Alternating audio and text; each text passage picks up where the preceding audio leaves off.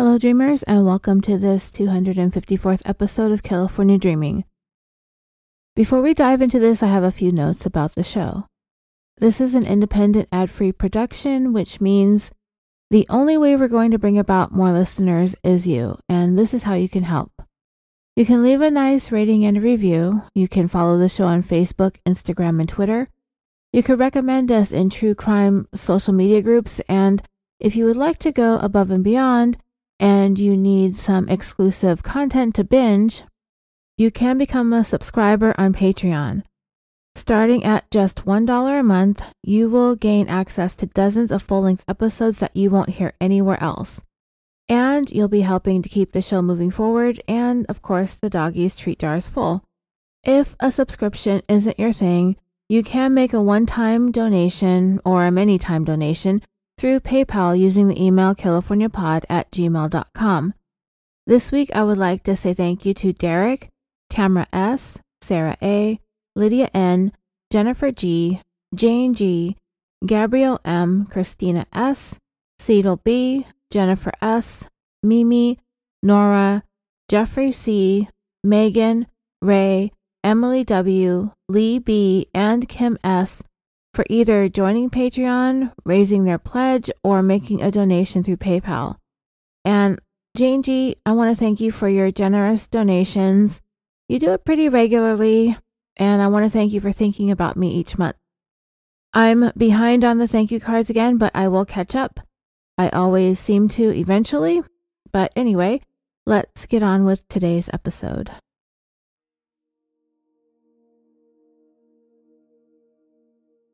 The story today was recommended to me by listener and longtime Patreon subscriber Denise M. Thank you so much for messaging me about this.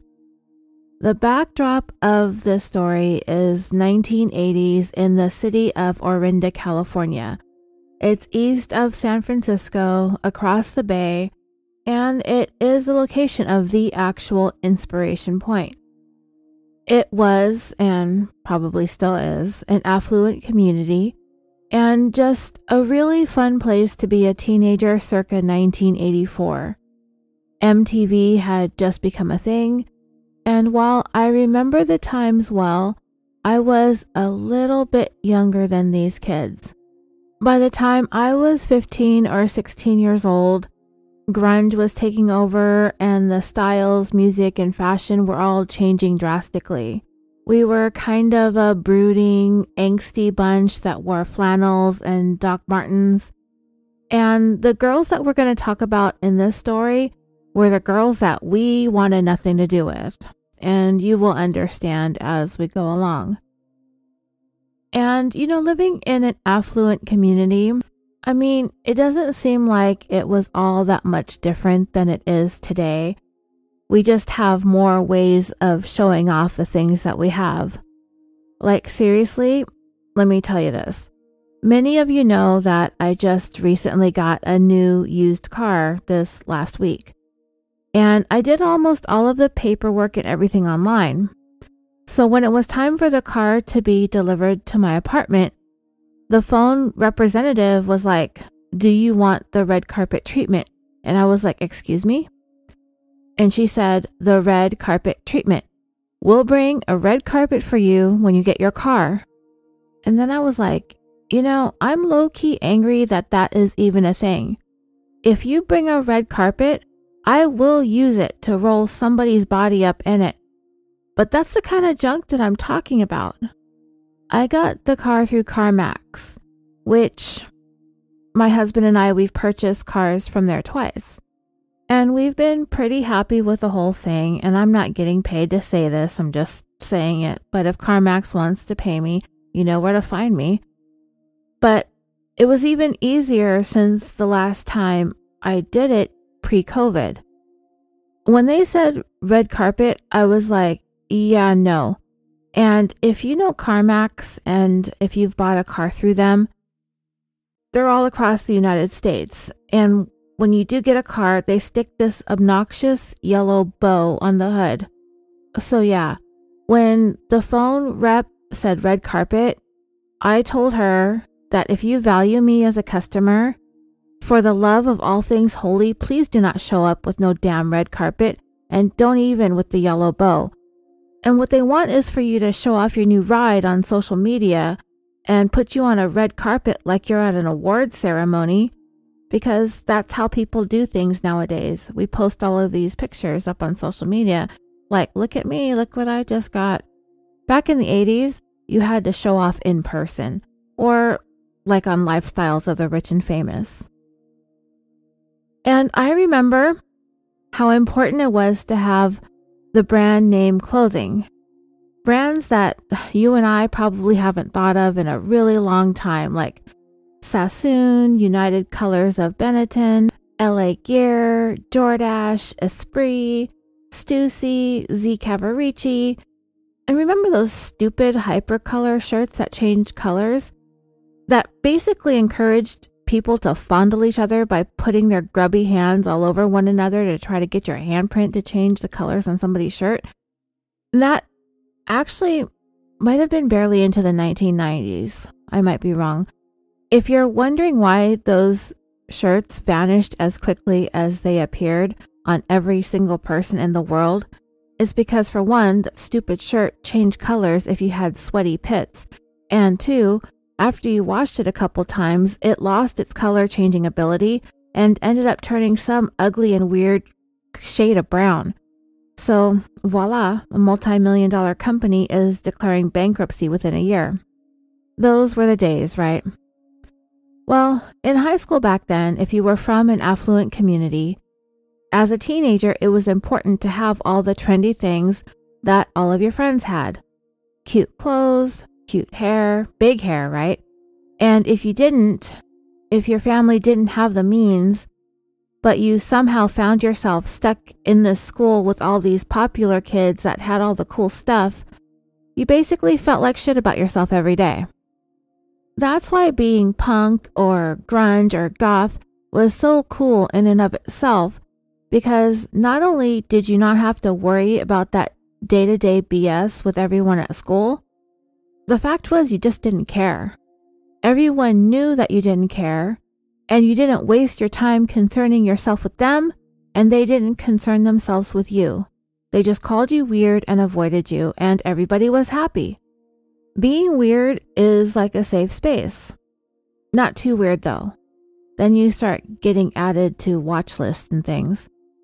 But then there's a handful of young people who are kind of out there on the fringe. Those kids who just really don't quite fit in anywhere comfortably. I guess they'd be watch list types? Not necessarily, but could be. We often find out about them when it's too late. For example, when we covered the Uvalde shooting a few months back, the kid who did that, well, he was a man technically since he was 18, but it said he was bullied. They called him school shooter. He was told that he was giving off school shooter vibes. And yeah, look what he did. In a study, kids were asked to look at a bunch of reasons why school shootings happen and to rate that reason on a scale of 1 to 5, 1 being strongly disagree, 5 being strongly agree. Rate each one of the reasons. Well, 87% of those that were questioned said that they strongly agree that the reason why school shootings happen is because that person wants to get back at those who've hurt them. 86% agreed it's because other kids picked on them and made fun of them or bullied them. And following those two top reasons, 62% said that it's because that person didn't value life. 61% they have been the victims of physical abuse at home. 56% agreed that those persons have mental problems. Also 56% said that it's easy for them to get a gun. 55% they don't get along with their parents. 54% they've witnessed physical abuse at home. 52% they use drugs or drink alcohol. 49% they don't have any good friends. 37% they see violence on TV, movies, and video games. 34% violence is a way of life in their neighborhood. 28% other kids encourage them to do it. 26% their teachers don't care about them, 20% they're afraid for their own safety, and 18% do school shootings because they're bored. The teenager who is one of the main subject of today's episode did not shoot up the school. What she did was much more intimate, up close and personal. And while even she will tell you, and you will hear her tell you in her own words, that there is no justification for what she did, the reasons behind it, according to the study that I just shared with you, ranked at the very top. The top 2 reasons, really. And I'll tell you all about it. But I want you to take yourself back to high school and think about these characters that we're going to discuss. You may have been just like her. You may have been just like her victim. You may have been right along with me, off into your own little world with your 1 or 2 close friends who couldn't wait to get the hell out of school and get away from all this nonsense. At the time our story took place in Orinda, California, it was considered to be a safe neighborhood and community to live in. At the time, being a stay-at-home mom was still a common thing. Not that it isn't now, but there's absolutely nothing wrong with being the working mom, the stay-at-home dad, or whatever the case is. A breadwinner is a breadwinner. They're both respectable roles that require a ton of hard work, but whatever. Lots of stay-at-home moms at this time in 1984, which, it can help when it comes to raising kids, keeping them busy, keeping them on track and out of trouble, to have a parent around. Some kids don't like having their parents around all the time. Some don't know any different. It just depends. But the vibe here in the 1980s was still kind of like hanging on to the traditional way that things used to be done. Things weren't perfect, but looking back compared to the way everything is now, it feels like life was easier. When I was getting to the end of high school, I never worried about being able to get a job or to afford college, but anyway, Orinda, for the most part, life was good. The community was good. The families, they were all well-to-do. Their kids went to good schools. And for the most part, the kids were enjoying their lives. The music, the trends, the pop culture, it was fun. So, Kirsten Costas was a very typical 1980s teenage girl. In 1984, she was 15 years old. And I don't want to say or point out, I don't really like to say or point out all of the superficial things about Kirsten that were the popular things to be and to have, because superficial has like this negative connotation, but I really couldn't think of a word to describe it. She was all of the perfunctory things that people valued about each other in school. She was popular. She had tons of friends. She was really pretty. She was talented and athletic. She was a member of the swim team. She was a really good soccer player, and she played softball. And she had a really nice, magnetic personality that attracted friends very easily. Everything about Kirsten was very cool. She was with all the latest trends. She had short, cute, curly hair.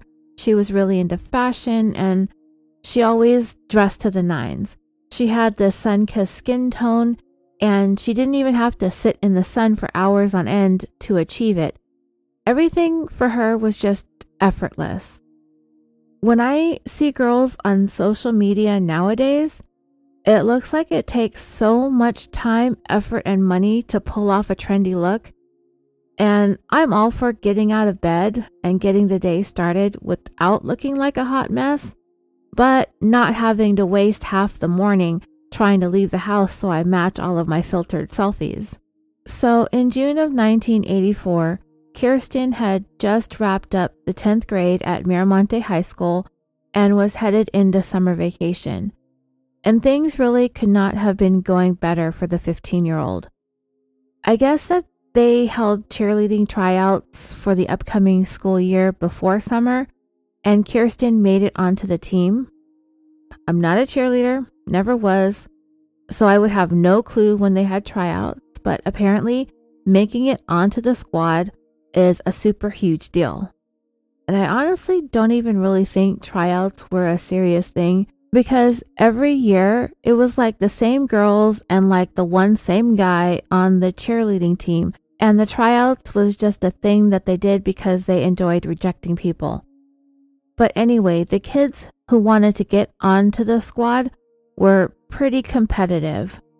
And I mean, the whole school seemed to have this real strong competitiveness built in because these kids came from families that were so successful and affluent. And this was exactly the type of family that Kirsten was from. Her dad was pretty high up there as an executive at 3M. You know, the company that makes Post-its, glue, and tape. And I'm sure that they do lots more stuff. Those are just the things that I can think of that I have around the house. So he worked in San Francisco. He's got this really good white-collar job. Kirsten's mom worked part-time. She did work within the community, but she mostly was the stay-at-home mom. And Kirsten was like their golden child. And I'm not going to sit here and say that she wasn't that, but, you know, she was privileged. She had a pretty charmed life, but I have to get honest with you. She had a little bit of a mean girl streak. I mean, I don't know. I guess that's a matter of opinion.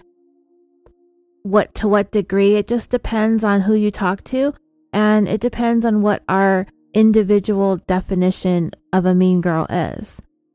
What feels mean to one person might not amount to anything for anyone else, you know?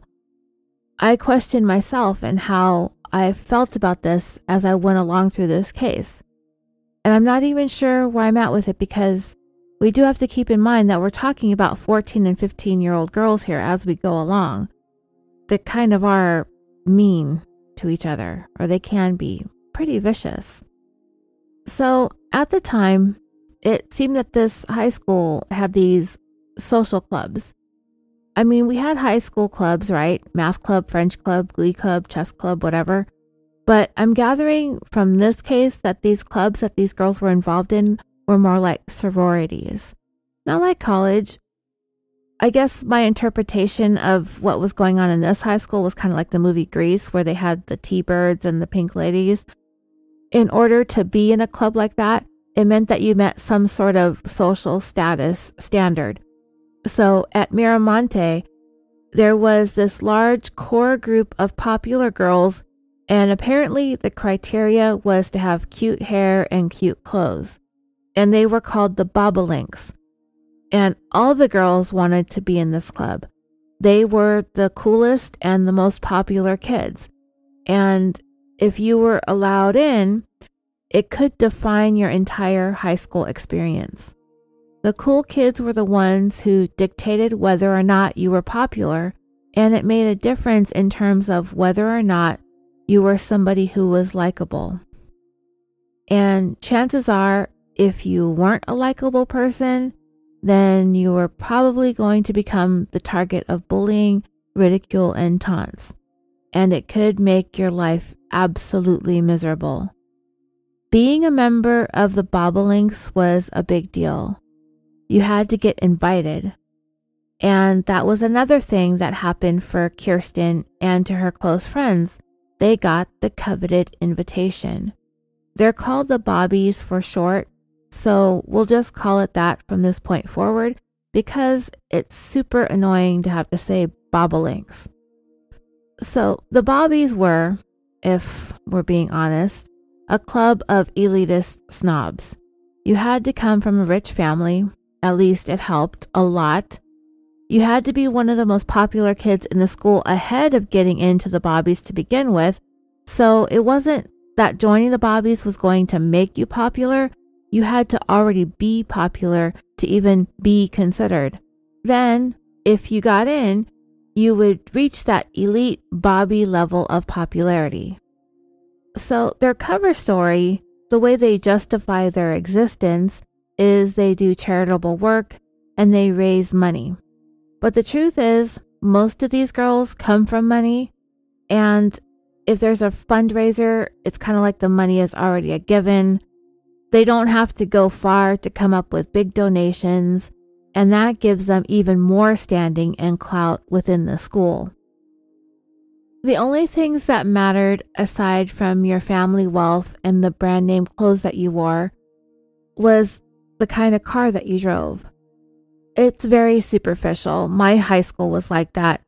In my senior yearbook, they took pictures of some of the seniors in their cars. There were BMWs, and remember those VW convertible cabriolets, Hondas, Acuras. Nobody was taking picture of the punk kid in his rusty old Plymouth Duster, right? And Kirsten and all of her friends, well, they weren't quite driving age yet, but they were getting there. It was like they were ready-made to become a Bobby. It was just a matter of the formalities, right? And towards the end of the school year, another girl who was looking at being initiated into the Bobbies was Bernadette Proddy. If any girl was to be considered for membership, they would be invited at the end of their sophomore year, and then they would be members of the Bobbies for the final 2 years of high school. In the documentary I watched about this case, it described Bernadette as one of Kirsten's friends, but my impression is that it wasn't really all that much of a friendship. It used to be at one point back in middle school, but in high school, if it was a friendship of any sort, then it was pretty one-sided. Once they got the invite, the next thing they needed to do was go through the initiation process. An example of one of the things the girls had to do was that they either had to rub mayonnaise or raw eggs in their hair, put on some of their mom's ugliest clothes, and go set up a kissing booth on a nearby street corner. And apparently membership into the Bobbies was worth all of this humiliation. But the thing is, if you're popular and confident, it's not going to be all that awful of an experience. And if you're doing it with a bunch of other recruits who are also popular and confident, then it definitely wasn't going to be all that bad, and it might even be fun. Nowadays, this type of activity feels like something someone would call the cops, or the school would have all these rules against it. I mean, it is a form of hazing, so I get it, but still, gone are the days, right? So anyway, if you pass the initiation and you're inducted into the Bobbies, then you're in with the cool kids, and high school is going to be nauseatingly fun. So it would be about a week or so into the summer vacation for the Bobbies to begin their hazing or initiation activities, whatever you want to call it. And back then, things were done over the landline. Someone had to be at their house making phone calls to get the word out to everyone as to what's what and everything that was going on. So it was a Thursday night, June 21st, 1984, when the telephone rang at the Costas home. Kirsten's mom took the call, and the caller was a classmate of her daughter's, letting her know that they had a Bobby's initiation dinner to go to that Saturday night.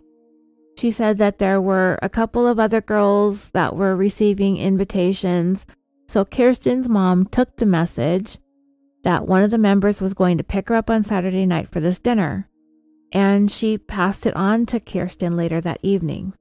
And 2 days later, on the evening of Saturday, June 23rd, Kirsten was, in fact, picked up for that dinner. But the person who did pick her up was someone that Kirsten did not expect. It was Bernadette Proddy. It's really hard to say what the nature of Kirsten and Bernadette's friendship was like. And all we can do is infer based on the information we have about this story. But from what I read and watched and listened to, it kind of sounds like if Kirsten had nobody else in the world to hang out with, then Bernadette would be someone she would hang out with. I don't think Kirsten liked Bernadette very much, But it is my impression that Bernadette very much wanted to try and be friends with her. I have a yearbook picture of Bernadette that I'll post up on social media when this goes live. In the photo, on the surface, Bernadette looks like she could fit in with the popular girls. She's pretty, she has a nice smile, she's got beautiful blonde hair that isn't obnoxiously big, and I can see that if we didn't know anything about this story, then yeah, superficially, Bernadette could very easily be one of those girls. She could be a Bobby. And to an extent, it's my understanding that Bernadette doesn't come from the kinds of wealthy and social statusy families and backgrounds that Kirsten and her friends did. So the surface level, superficial stuff isn't really going to be enough to carry Bernadette through. If your family doesn't have the money, then you're not going to drive an expensive car, you're not going to have the brand name clothes, and you're not going to have the money to do all the stuff that the other girls like to do together. Like go out, go to the mall, go to the movies, go shopping, hangout funds. I mean, I didn't grow up poor, but I got an allowance. But it wasn't like I could go shopping at Wet Seal or Contempo Casuals every day after school and hang out at the mall all day and have all kinds of money to spend. And to me, in my experience, it always seemed like everyone else always had money. I can only assume that once Kirsten and her friends got to know Bernadette, and they came to find that her family didn't have the means for her to have all the cool things, the clothes, the shoes, the accessories, the car. And when you're 15 or 16 years old, it feels like there's nothing worse than not being able to have what all your friends have. To us now, as adults, it sounds pretty lame. And I remember trying very hard to not give a crap when I was that age. And I was fairly successful at it because it was also cool to not give a crap. That's basically the cornerstone of Generation X. But I do clearly remember when I was bringing up my daughter in the 2000s, I remember never wanting her to feel like she couldn't have the things that she wanted. And I mean within reason. And I only had one kid. But because I sent her to school in my parents' district, and that was because I wasn't ever sure where I was going to end up, kind of floated around in life. Well, I still am, but that's besides the point. The school was in a very affluent area, and she was way more social than I ever was, which I love that about her. So I never wanted her to feel like she couldn't go hang out with her friends or do the things that her friends wanted to do, especially when it came to school activities. I didn't really give her an allowance, but if she wanted to go to a dance or go to the movies or whatever, I always made sure she had spending money. I never wanted her to feel left out. It can hurt, and some of you might know that. I know that. We've all been left out. Bernadette is that girl who seemed to be perpetually left out, shunned, rejected, and unaccepted. What seemed to be going on with her, for one reason or another, reasons known only to her, Bernadette apparently wanted to try to make friends with Kirsten. And what I suspect is happening here is that Bernadette was kind of like on the verge of being friends with her, but Kirsten just didn't like Bernadette. And it seemed like she occasionally tolerated her presence, sometimes acknowledged her as someone she sort of knew, but Kirsten was definitely surrounded by plenty of girls that she clicked up with, and when they were around, I'm fairly certain Bernadette didn't even exist as far as Kirsten was concerned. But Bernadette wanted to be in, and she had it in her mind that if she could just get Kirsten to accept her, then the whole squad would just fall in line. So, as it turns out, it was Bernadette who called up Kirsten's mom that Thursday evening, telling her about the initiation dinner that upcoming Saturday night. But the truth was, there was no Bobby's dinner. But Bernadette did come to Kirsten's house and she did pick her up. And when Kirsten got into the car and realized who it was, it became very quickly apparent that there wasn't a dinner. At some point, it became apparent. I don't know exactly when. But for at least a few minutes, Kirsten decided to give Bernadette the time of day. It seemed like she was very annoyed at the whole ruse, so Kirsten wasn't really going to be all that pleasant about it. However, we only have one side of the story, because by the end of the night, one of these girls would end up dead. Kirsten got into Bernadette's car, and the whole thing was just tense. And they seemed to have spent approximately 30 minutes together. They drove and ended up in the church parking lot. There was nobody around, and I believe it was Kirsten who had some weed on her, and she wanted to at least smoke, maybe to make it so that the whole night wasn't a complete waste. But whatever it was that happened next, Bernadette said or did something to just annoy Kirsten, and they argued. And at some point, Kirsten got out of the car and started to walk home.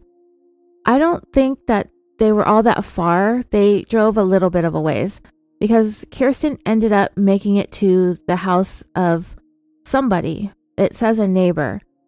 And that would be the house of Alex and Mary Jane Arnold. I don't get the impression that she knew them. I think she just picked a convenient place. Maybe she saw the lights on or whatever. She told Alex Arnold that her friend was acting weird and she wanted to know if she could borrow their phone to call her parents. But when she did call, nobody answered. So Alex Arnold offered to give Kirsten a ride home. And she accepted, and as he was driving, he noticed that a Ford Pinto was following them. Now, at the point where Alex dropped Kirsten off at her house, there are two slightly different versions of what took place. They're not that much different from each other, and I'm not sure which one is correct, but I'll tell you both of them. The first version is that Alex dropped Kirsten off and he drove away. He was driving a Volvo, and the events that unfolded next were witnessed by Kirsten's neighbors directly across the street from her house.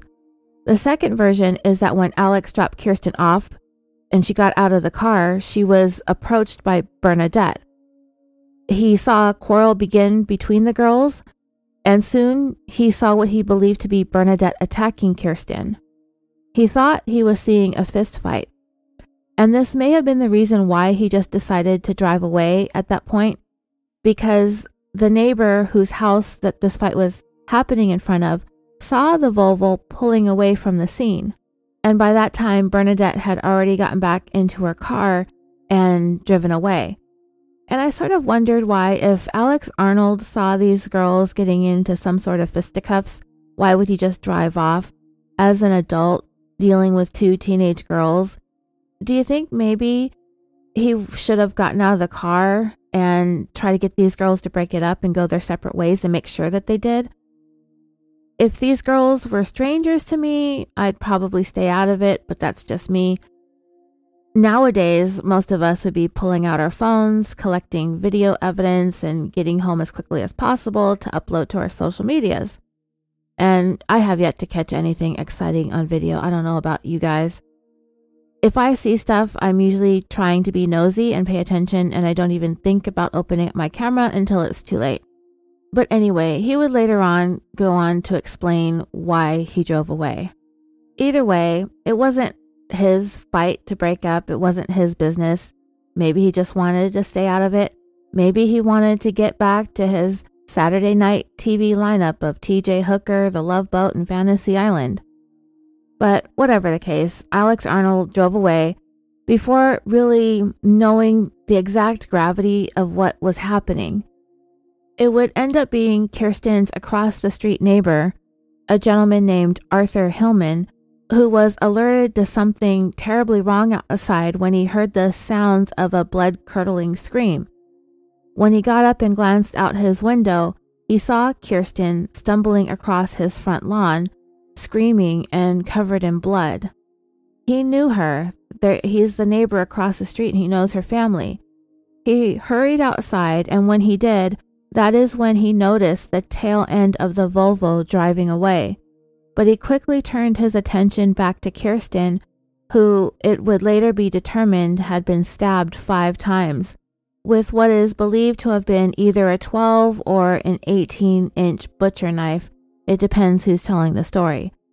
While Arthur Hillman tried in vain to help stop Kirsten from bleeding to death, while at the same time attempting to comfort her, he called for his son to dial 911. Kirsten was transported to a local hospital, but she was mortally wounded. Her parents made it to the hospital just before she died. The city of Orinda was left reeling. This is a kind of crime. This level of violence just wasn't a thing there. While law enforcement, investigators, and detectives worked on collecting evidence and speaking to witnesses, the Volvo that was seen leaving the area pulled back up to the house where all the police activity was at. Now, Arthur Hillman did not see the stabbing, nor did he see the person who did it, but he did see that Volvo. And just as he was providing authorities with a description of the vehicle, that's when it returned. And he was like, that's the car. That's the car that was driving away as Kirsten came up bleeding onto his lawn. It was Alex Arnold. He didn't live too far away from the Costas home, and so the immediate thought was, is this guy involved? He was seen driving away when Kirsten was stabbed, and here he is, like a walking cliche, coming back to the scene of the crime. Well, Alex Arnold had an explanation. He was at home that evening, minding his own business, when he heard a knock at the door. Now, in some reiterations of the story that I've heard, I was under the impression that Alex Arnold was someone who was familiar with Kirsten, which is why I thought she fled Bernadette's car and went to his house, but I'm not really 100% sure. But even if she didn't know him, this was still a time when people were a little bit more trusting about opening their front doors and accepting rides from strangers. But either way, when Alex opened his door, he found a very upset Kirsten standing there on his porch. He even described her as looking scared. But I don't know, I get the impression that Kirsten was annoyed and angry at Bernadette. I don't know if she was necessarily afraid of her. I tend to believe that Kirsten was pretty mean to Bernadette at times, so I'm not sure if that is indicative of someone who is really scared of a person, because if you're scared of someone, you're not going to make fun of them. But I don't know how serious the argument between the two girls was in the time that they were together in the car, and at this point, it doesn't seem like there was any mention of a knife. Kirsten didn't tell this neighbor, she's got a knife, she's threatening me. At that point, she asked Alex if she could use the phone to call her mom and dad. They didn't answer, so he offered a ride and Kirsten accepted. He told detectives that as he pulled out of his driveway, he saw that there was this beat-up old Ford Pinto parked on the street, and when he began driving in the direction of Kirsten's house, the Pinto began following them. Alex asked Kirsten who it was, but she told him to not worry about it. So when they arrived at Kirsten's house, her parents had not yet come home. So she went across the street towards the Hillman's house with the intention of asking them if she could wait for her parents to come home at their place. It was then Alex Arnold saw the girl driving the Pinto get out of her car and quickly run up to Kirsten. He heard Kirsten yell at the girl to go away, and that is when Bernadette brandished a knife and began stabbing her. Bernadette then ran back to her Pinto and drove away. According to Alex Arnold, he left the scene because he wanted to follow the person who attacked Kirsten. He tried following her for a short period of time, but eventually he lost sight of her. At that point, he decided to go back to where the fight had taken place to see if Kirsten needed any help. By then, the quiet street was swarming with law enforcement personnel. So it was going to be up to them to make the determination if the story that Alex told them was the truth. or if it is too fantastical to believe, because they weren't really believing it when he was first telling it. In the meantime, investigators spoke to Kirsten's parents in the very early morning hours of the next day following their daughter's murder. Her mom told them that she received a call 2 days earlier about the initiation dinner for the Bobbies. One of the details about the call that she shared with the investigators was that the caller told her that Kirsten wasn't supposed to tell anybody about the dinner because it was supposed to be a big surprise. When investigators looked into it, they found out that the Bobbies had no initiation dinner planned that evening. When the caller told Kirsten's mom that there were going to be several calls going out to other recruits, that was a lie too. The whole thing was a farce. So it led investigators to believe that that call was meant as a setup, and Kirsten was the target. The person who made the call was a female, and it really had to be someone pretty familiar with Kirsten to know that telling her that it was an initiation dinner for the Bobbies would be a surefire way to lure her out of the house that night. They wanted to find where that call originated from, which wasn't as easy to do then as it is today, since switchboards weren't computerized. If you wanted to trace a call, it was like how it had to be in the olden days. For example, when there was, say, like a kidnapping and a ransom, like that never happens anymore, right? They wait for the demand call, and the police would be set up with all their little call tracing stuff at the person's house who was being called, and then they'd have to keep the caller on the line for a certain amount of time in order for that call to be traced. I mean, the good old days, right? Nowadays, with all of us connected to our phones, we can make determinations about things like never before. Most recently, for example, in the Alex Murdaugh case, they were able to break down not only where everyone was traveling, but how many steps were being taken and the pace at which those steps were being made. They could see that before Paul and Maggie Murdaugh were shot, Alex was walking around all slow and casual-like, but after they were shot, all of a sudden, he's running around like Usain Bolt because he's got to get his alibi in order. But yeah, they're going to do whatever investigative things that they did back then to try and figure out who made this call. Meanwhile, Alex Arnold was cleared as a suspect. Go figure, right? A man who's essentially a stranger, giving a teenage girl a ride, doing a helpful thing, and then she gets killed, not by him. He's actually pretty lucky to get cleared, considering we know how fast conclusions can get jumped to in some cases. Well, fortunately for him, it just so happened that it wasn't his TJ Hooker Love Boat Fantasy Island night. It was Bridge night, and he was hosting it. And he had a handful of friends over at his house at the time Kirsten came knocking on his door, who all corroborated his story. I mean, even though game night with friends is the worst alibi ever if you happen to be named Russ Faria and your wife gets murdered by her crazy-ass best friend Pam Hupp, who then goes on to somehow manage to manipulate the entire police department and prosecutor's office into believing that you did it, but I digress. The police department believed Alex and his game night buddies, but then what this also meant is he became the only eyewitness to the murder, with the exception of the killer, of course. Alex was able to describe Kirsten's killer as somewhat chunky, but not overweight, and she had long, stringy blonde hair, and she was in a fugly, old, messed up yellow Pinto. He didn't get the license plate number, so they were going to have to do the rundown of all the yellow Pintos in the area. And while that would be a much easier task today, like tracing phone calls, than it was back then, and shockingly, the yellow Pinto was all the rage, apparently. Yeah, back in '84, it was going to take some time to track down a California blonde in a Pinto. If they could just figure out who picked up Kirsten that night, it would give them a good direction to go in this investigation.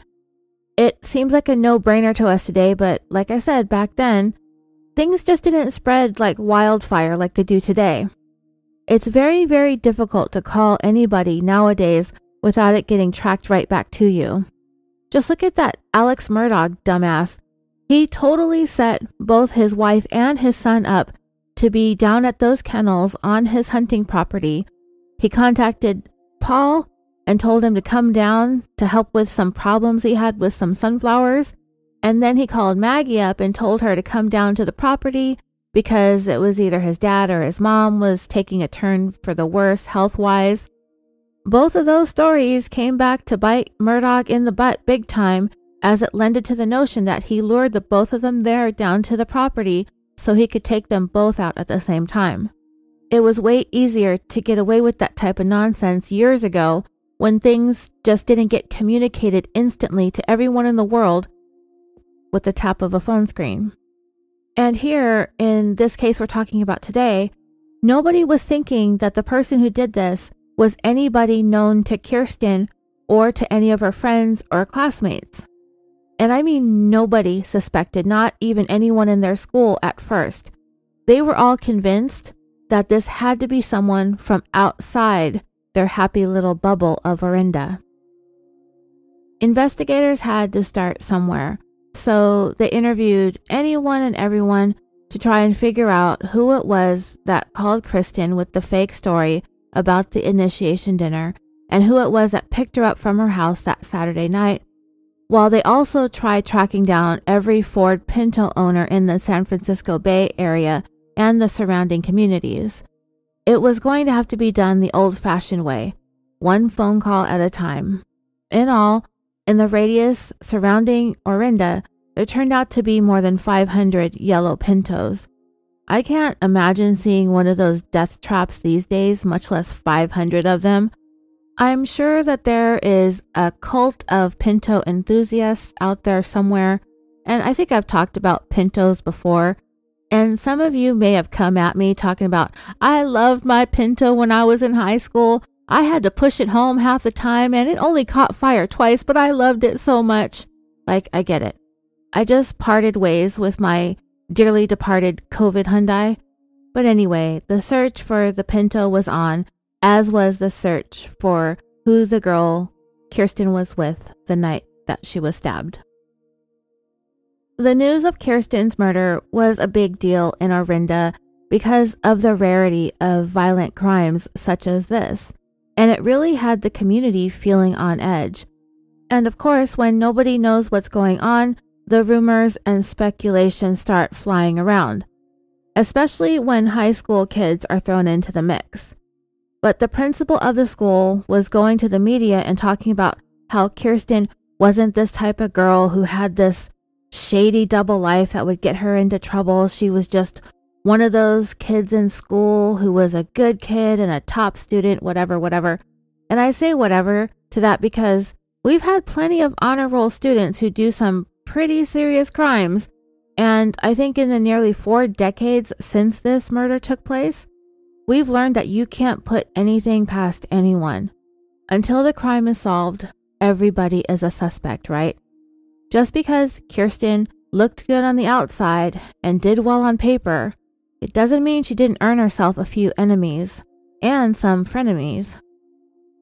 You will notice that nobody in this story is saying Kirsten lit up a room. Kirsten didn't have an enemy in the world. All that cliched junk we hear about murder victims from people who knew them. I think all of us have reached that point where we just kind of take those statements with a grain of salt. And for me, it's just in one ear and out the other.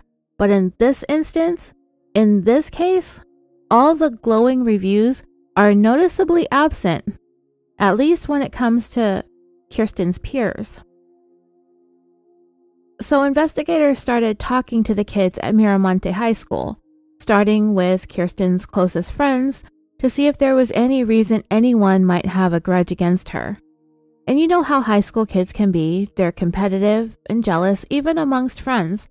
And they found out that Kirsten and one of her best friends, they spent their free time entertaining themselves by making prank phone calls to the kids at school that they didn't like, or who weren't as cool or as popular. Kirsten was also on the varsity swim team. Did she have an issue with a teammate? Kirsten was also on the cheerleading squad. Was somebody all jealous over there? Of course, the media likes to stick their noses everywhere, and they managed to get some interviews with a few of the students at the high school. And there was this one Bobby recruit named Karen Boris, and she was quoted as having said something that I think that shouldn't have been printed in the newspaper, but she stated she, meaning Kirsten, was popular in a clique-ish group, a cheerleader. I think the person who killed her was making a statement that they hated Orinda. In other words, Kirsten symbolized everything that everyone, the whole high school, and the entire community placed value on.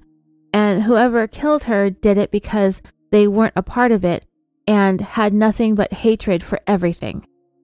And while I think that is something that might be an angle for police to take a closer look at, I feel like it was a bit of an inflammatory thing to be putting out there in the newspapers, especially coming from the mouth of a 16-year-old girl.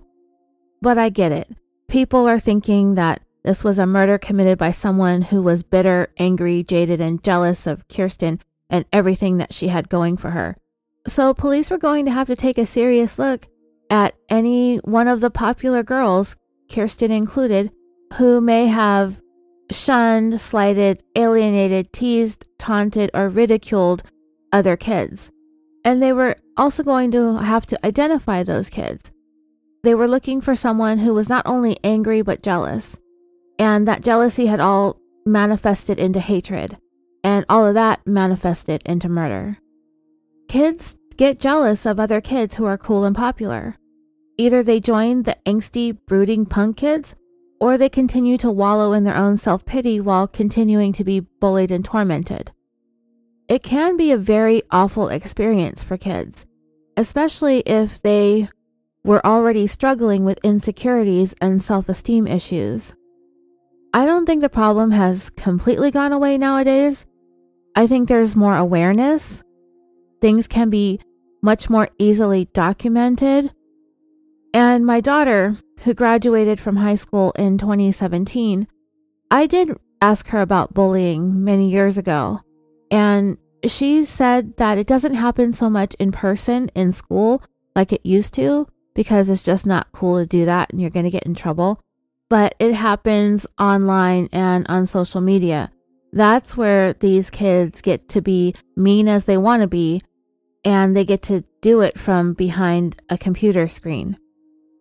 So as investigators spoke to students at Miramonte, they started to see that Kirsten, they started to see her in somewhat of a different light than what she was presented as being at the beginning, at the onset of the investigation.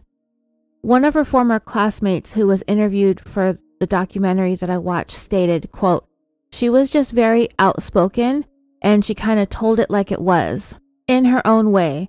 I can remember Kirsten just being like denigrating, very dismissive." Ouch, right? Dismissive is one thing, but denigrating? This documentary I watched was made in 2016, and all these years later, 32 years after the fact, this classmate remembers Kirsten, the murder victim, as being denigrating. If you look up the synonyms for that word, it's ugly. Insulting, abusive, derogatory, malicious, vicious, catty, offensive, vitriolic, contemptuous, scornful, hateful, venomous, insolent, malignant, debasing, malevolent, offending, disdainful, belittling, degrading, berating, nasty. The list goes on, and it really stood out to me that someone would use that word to describe Kirsten, denigrating. That's what she's remembered for. Another classmate interviewed for the same documentary, named Nancy Kane, stated, "She could be mean, definitely. I think she could be condescending. You know, it was always talking behind your back, talking when you're walking down the hall. It's always in a look, but those looks are killers." So these scathing opinions of Kirsten had investigators thinking maybe this wasn't someone who had a vendetta against the whole club of popular girls in the Bobbies, that perhaps it was just Kirsten because they kept hearing the same thing over and over again. She was just downright mean. But along with that came the speculation. Who hated Kirsten so much that they would actually want her dead? Rumors started to go around as to who this person may have been. And the students assumed that it had to be someone who wasn't so popular, someone who wasn't that cool. Who at school did everybody hate? That's what the girls, mostly the girls, started doing. They basically went down the list of people who they all hated and came to the conclusion it had to be one of them. And of course, they zeroed in on one of the punks. She used to dye her hair dark black. She kind of wore it two-toned. She wore black all the time. And it was pretty common knowledge that she did not like Kirsten. And it turned out to be the woman that I just quoted in the documentary, Nancy Kane. And of this, she stated, "I made it clear that I did not like Kirsten. I don't like any of your friends. I don't like what you stand for. I was angry at what she represented. I didn't want to be the same as everybody else. To me, it became very boring. I dressed a lot differently than everyone else. I colored my hair. I wore a lot of black. I had a lot of eye makeup. I didn't wear jeans and button-down shirts and topsiders. I smoked a lot of pot. I drank a lot of booze. I was a rebellious teenager who was looking for trouble." And while the police were months into the investigation and still had not come up with a suspect, the students at Miramonte were pretty sure that they solved the mystery. It had to be the most outspoken, rebellious student in the whole school, and that was Nancy. Nancy admitted that in her first year in high school, she was with the popular kids. She was a part of that cliquey crowd. She had become friends with Kirsten in middle school. They hung out together. They played sports together. And Bernadette Proddy was a part of that too. The three of them, they all knew each other and they just kind of hung out because they participated in the same activities. It was sort of friendship by default. But when they got to high school, the relationship between Nancy, Kirsten, and Bernadette shifted majorly. And by sophomore year, Nancy was so sick and tired of the cliquey, cool, superficial, popular crowd, and she became pretty openly vocal about how much she couldn't stand them and how stupid they were to want to be, dress, act, and look exactly like one another. And she would question this whole culture of popularity. Why would you want to be a part of something so lame? And Kirsten was, to the rebellious kids, the representation of all the things that they couldn't stand. It got to a point that anytime Nancy saw Kirsten, she would just get so irritated and mad that she actually wrote on her high school binder that she wanted to see Kirsten's blood drip. Yeah, that's pretty damning stuff. And she wrote the word 3 times. Drip, drip, drip. So with all the rumors flying around about Nancy, police brought her in for questioning. They wanted to know if she could account for her whereabouts the night Kirsten was stabbed. In other words, are you the one who made Kirsten's blood drip, drip, drip, as you so eloquently wrote on your notebook? Well, Nancy told investigators that she was at the movies watching Ghostbusters. That movie was released June 8th, 1984, 15 days before Kirsten's murder. Investigators wanted Nancy to take a lie detector test, but her parents refused. It raised suspicions even more, but neither Nancy or her parents were worried that she would be implicated. But to be honest, I think they did the right thing. Maybe people who refuse a lie detector test raise suspicions, but seriously, how many guilty people insist on being given a polygraph because they want to clear their names because they think they're going to be able to pass it? And if they don't, then they can just write it off as being inaccurate because it's an unreliable science anyway. The polygraph is neither here nor there for me. I don't really take them into consideration anymore. And this case we're talking about today only confirms that for me. I get why Nancy was zeroed in on as a suspect. It's like Adnan Syed writing on Hae Min Lee's breakup letter, "I'm going to kill." It doesn't mean anything until somebody gets killed, or in Nancy's case, gets their blood dripped. The lack of progress on the case and all the rumors flying around really started to take a toll on Kirsten's parents, as they were convinced that someone at the school knew something, and they were desperate for whoever it was to come forward. So, just before the beginning of the 1984-1985 school year, when Kirsten would have been starting her junior year, she would have turned 16 years old exactly 1 month to the day that she was killed, and probably would have been driving her own self to school for the first time. Her mom and dad held a press conference. It was the first time that they spoke publicly about their daughter's murder. They wanted answers. They wanted whoever had information about what happened to come forward and to provide those answers. In addition to that, they were desperate to not only see their daughter's murderer pay for what they did, but they also wanted to see the person capable of doing something like this behind bars. As long as they're out there free and anonymous, they have the potential to harm someone else. And at the press conference, they reminded everyone that the person who stabbed their daughter could be sitting right next to you in geometry or English or biology. And the notion that Nancy Kane had something to do with Kirsten's murder was bolstered by the fact that when the first day of school rolled around that September, Nancy was a no-show. After that, everybody was convinced that it was her. And then the police found out that Nancy lied about her alibi. She wasn't at the movies watching Ghostbusters. So she ended up going back to the police department on her own because when she told that Ghostbusters lie, her parents were there. She knew that there was a lot of suspicion swirling around her because of everyone knowing how much she couldn't stand Kirsten, so she needed to fess up to the truth, at least to the police. And while lying to police isn't the wisest thing to do, in this situation, when you pull back and look at the big picture, it's really not that big of a deal, and it's understandable why she would want to lie in front of her parents, but she was at her boyfriend's house. She wasn't watching Ghostbusters.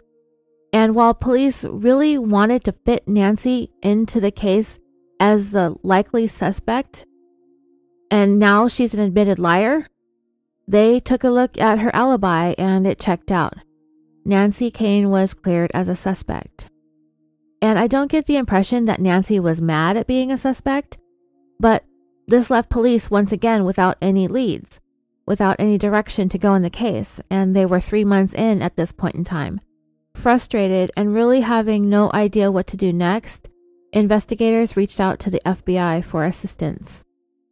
They contacted the local agents in the San Francisco area, and naturally they turned to the mine hunters over at Quantico, Virginia, for their help in developing a profile of the killer, which would help them narrow down who they might be looking for, and it was a new thing in 1984. FBI profilers were going into prisons and talking to guys like Edmund Kemper. And I mean, how good was that guy who played Kemper in Mindhunter on Netflix, right? Pretty eerie. Anyway, who better to learn about killers than from killers? One of the significant things that stood out about Kirsten's case was the fact that she was stabbed, as opposed to being shot. As we've said before, it's a very personal way of killing someone, and it is indicative of there being a great deal of anger and rage aimed at the victim when someone uses a knife as their weapon of choice. In the end, it took the FBI about 3 months to review the case and to develop a profile of who Kirsten's killer would most likely have been. And it was very specific. It said that Kirsten's killer would have likely come from a large Catholic family. The killer would be female, white, between the age of 13 and 19, and she lives in or near Orinda. She's someone who is known to the victim. She drives a small car and will not publicly display remorse for the crime. So once investigators had this profile in hand, they went back over the list of people who Kirsten was friends with to see who fit the mold. And they managed to check everybody off the list with the exception of one person, Bernadette Proddy. Come to find out that Bernadette wasn't necessarily as bad off as she may have thought or perceived herself as being. She did come from a very large Catholic family, and that could have put some financial strains on them. Her dad was an engineer. They lived in a very nice home in Orinda, and at first, it didn't seem like very many people thought Bernadette could have had anything to do with Kirsten's murder, especially when the idea started getting bounced around that she may have been involved. People believed Kirsten and Bernadette to be friends. They had been in school together for a few years by the time the murder took place. They were pretty close in age, and both of them were looking to be initiated into the Bobbies. And she seemed to fit in with the kids. She was a decent student. She was quiet and sweet. There was nothing at all that was threatening about her in the least. She attended Kirsten's funeral. She was accepted into the Bobbies come the fall semester. She was a full-fledged member. She started her junior year without a hitch, and she seemed to be somewhat sad over Kirsten's death. People just weren't convinced it was her, and the police weren't either. After all, they kind of pulled her name out of the FBI profiler's hat, right? That profile was the only reason they turned to take another look at her. And by all accounts, there was absolutely nothing about Bernadette that raised any sort of red flags. Looking at her, there wasn't anything in any kind of way to indicate that she would have had anything to do with this. She had been cooperative, and nothing about her day-to-day life since the murder seemed to have changed. Sometimes when we have cases like this involving teenage girls doing harm to one of their friends, it's like one of them eventually begins to crack. The enormity of what they did starts to take its toll, to a point where they just can't continue carrying on with this burden of guilt and shame and fear that they have to have with them everywhere that they go as a result of this terrible thing that they did. But not Bernadette. When they first spoke to her after the murder, there was no indication at all that there was ever anything off about her. She was always very emotionally even. She was calm. She answered questions without hesitation. She said that the evening Kirsten was killed, she was babysitting.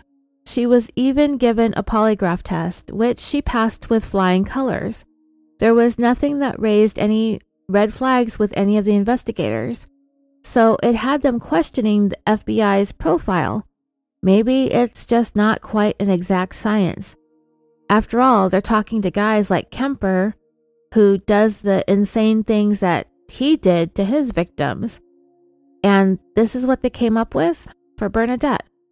It didn't make any sense. Bernadette didn't make sense for this crime, and she had been dismissed early on as a suspect. But still, that FBI profile was nagging at them. They had to reconsider taking another look at Bernadette. So when investigators went over to her house to speak to her, this was by then 6 months since Kirsten was killed, they were immediately taken aback when they noticed the car parked in the garage happened to be a busted up old yellow Ford Pinto. They hadn't even considered the thought that Bernadette was involved because she wasn't 16, she didn't have a license, and she didn't drive. The Pinto was a family car, but still, they couldn't overlook the fact that that was the car that they'd been looking for 6 months, and it had been sitting right there all along. They decided to check up on the alibi that Bernadette had provided. She said she was babysitting the night of the murder. Investigators never followed up on that. They just sort of took her word for it. And when they did follow up, they found out from the family that Bernadette said she was babysitting for the night that Kirsten was killed. They said that they hadn't hired her to take care of their kids for well over a year. Bernadette wasn't at their house babysitting as she originally stated. By the time these investigators were really beginning to narrow in on Bernadette, they had already spoken to her 4 times. So they went ahead and brought her in for a 5th time. and they had the agent with the FBI leading the questioning. At that point, with the evidence that they had, the Pinto and the lie about her alibi, that was all they had. They had nothing in the way of a murder weapon or bloody clothing, no physical evidence to link her, so they were going for a confession. During the questioning, it stood out to investigators just how cool, calm, and collected Bernadette actually was. One of the detectives presented her with the manila folder that contained the FBI's criminal profile of the person who was likely to have been the one who stabbed Kirsten. And they pointed out how it seemed like a spot-on description of her. So Bernadette asked, "Well, do you think I did it?" The detective was like, "Yeah, I think you did it." Bernadette's immediate reaction was to deny involvement, but they continued to put a tremendous amount of pressure on her. However, they weren't able to squeeze a confession. And with that, Bernadette was free to go home. Short of a confession, they just weren't going to be able to make a murder case against the now 16-year-old. Over the next couple days, Bernadette was left to ponder what she was going to do next. The anxiety and stress and fear continued to build as she figured out what her next move was going to be. What was she going to do? Where was this going to go? What was in store for her future?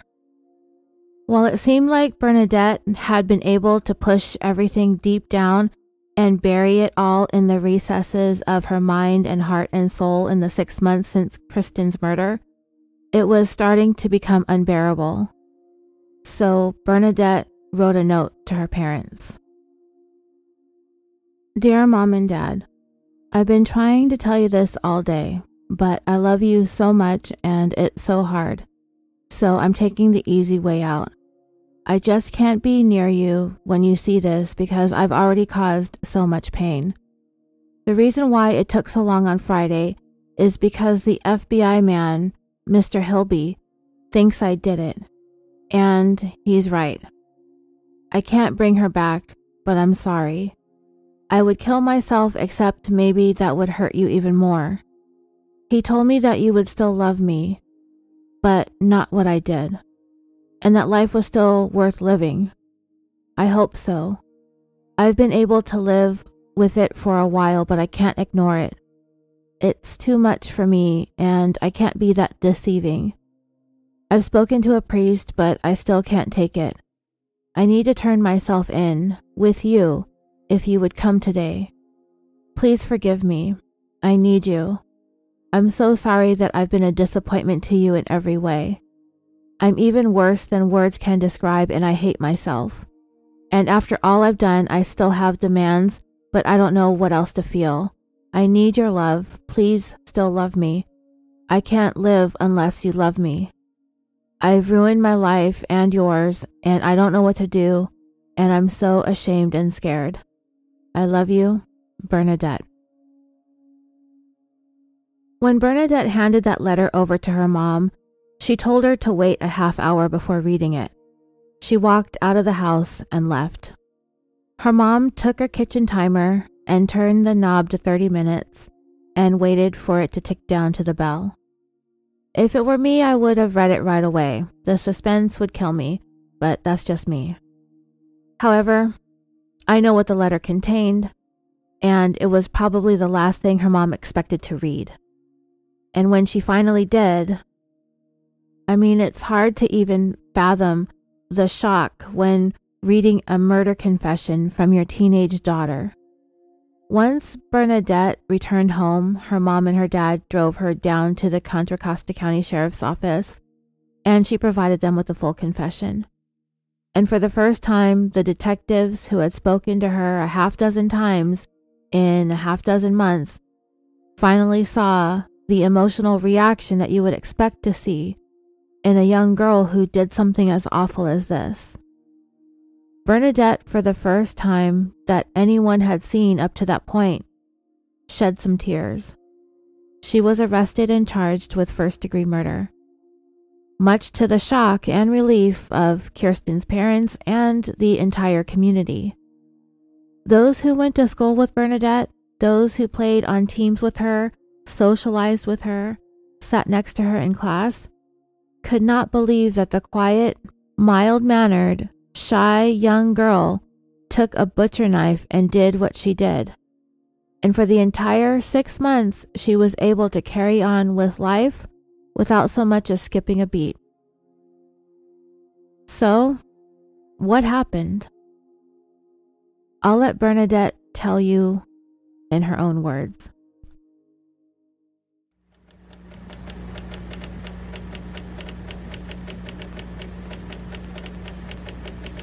Go ahead. Anytime you want to say something, just say it. What are you going to tell the press? You're a juvenile, okay? You're under 18, and the press does not get your name. Okay. Don't you have to just tell them something? Or anything? Yes, we'll tell them that someone... Okay. Well, what are you going to tell the family? What are they going to tell the parents? That someone has been identified. And that's all? Yes. Okay. Do I go to juvenile hall, or do I get to go back to school? You go to juvenile hall, and then you're referred to the probation department. Well, could they decide that I stay there, or go to a new school, or... They'll decide whether you stay in custody, or whether you're released, or what. Okay. Do you have any idea what date they'll decide? And, that's all, that goes on my record? The courts will decide, right? Plus, it's a juvenile record. We need to go through a few details, and like I say, I think I know it's tough, but if we could do it now, we'd save you having to go through some things later on. Yeah. Did you call Mrs. Costas? Yeah. When was that? Thursday night. Do you remember what you said to her? Well, just mainly, I just said I was some girl, and that it was for a Bobby initiation. I don't remember what words I used and stuff. I just thought, I don't know, just mainly told her what to tell. I don't know. Just, that's all. I said, that Kristen, that the initiation dinner was on Saturday night. And that's what I told her. And it wasn't a big, long call or anything. I think she asked me what Kristen should wear, and I said anything or something like that. I don't know. Did you tell her a skirt? I don't remember. Okay, then what did you do? I don't remember what I did on Friday. I remember on Saturday I had orientation at John Muir Hospital for being a candy striper, but I don't remember what I did that day. Okay. What about that night? Well, so I honked outside her house. I didn't know which house was hers, but I think I honked at the wrong one. And she came running out, and she said, "Oh, it's you," or whatever. And then we went to the church because she wanted to smoke or whatever, and I didn't want to. Then what did you do? We just talked. We not argued really, but she didn't think it was any big deal, and I just didn't want to. She made me feel real dumb about it.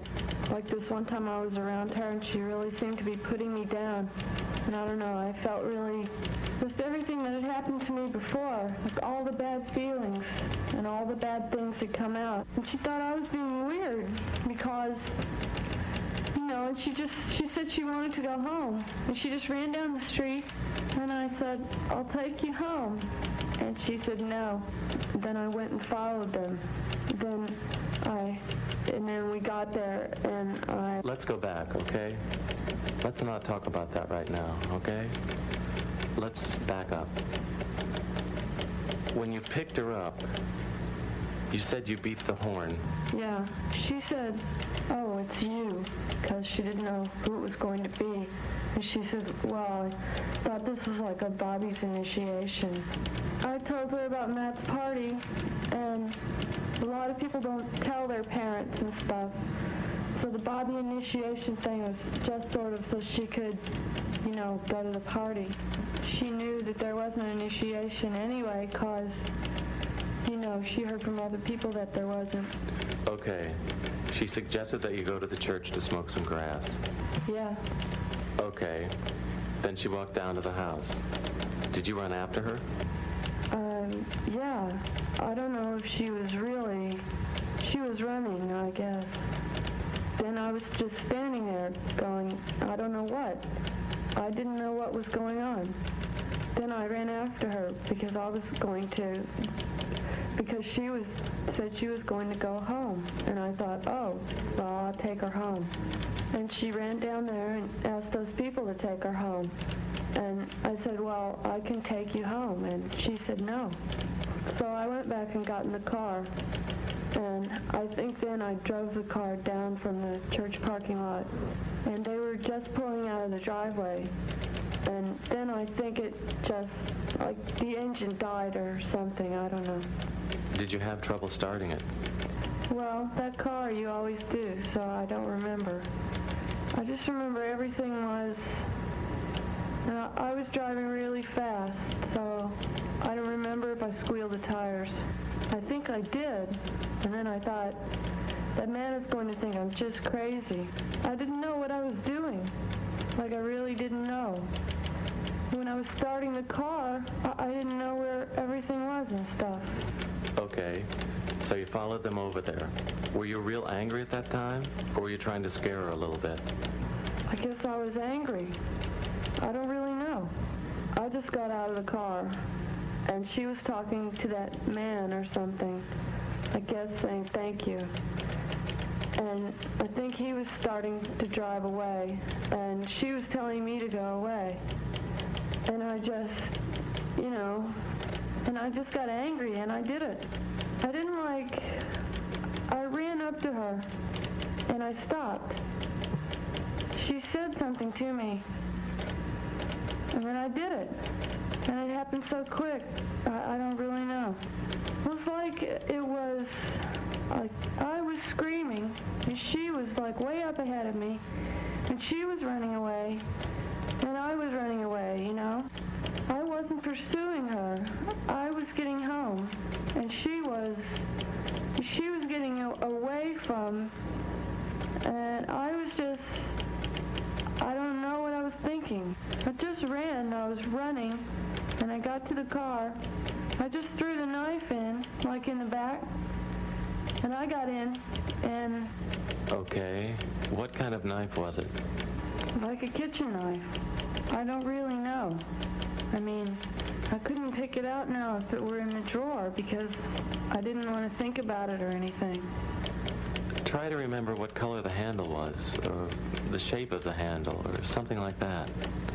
It was wood. It wasn't really wide. It was wider than a dinner table knife. It wasn't... I don't think there was anything special about it. I just, grabbed it. I didn't think. You didn't put it in the car before you picked her up?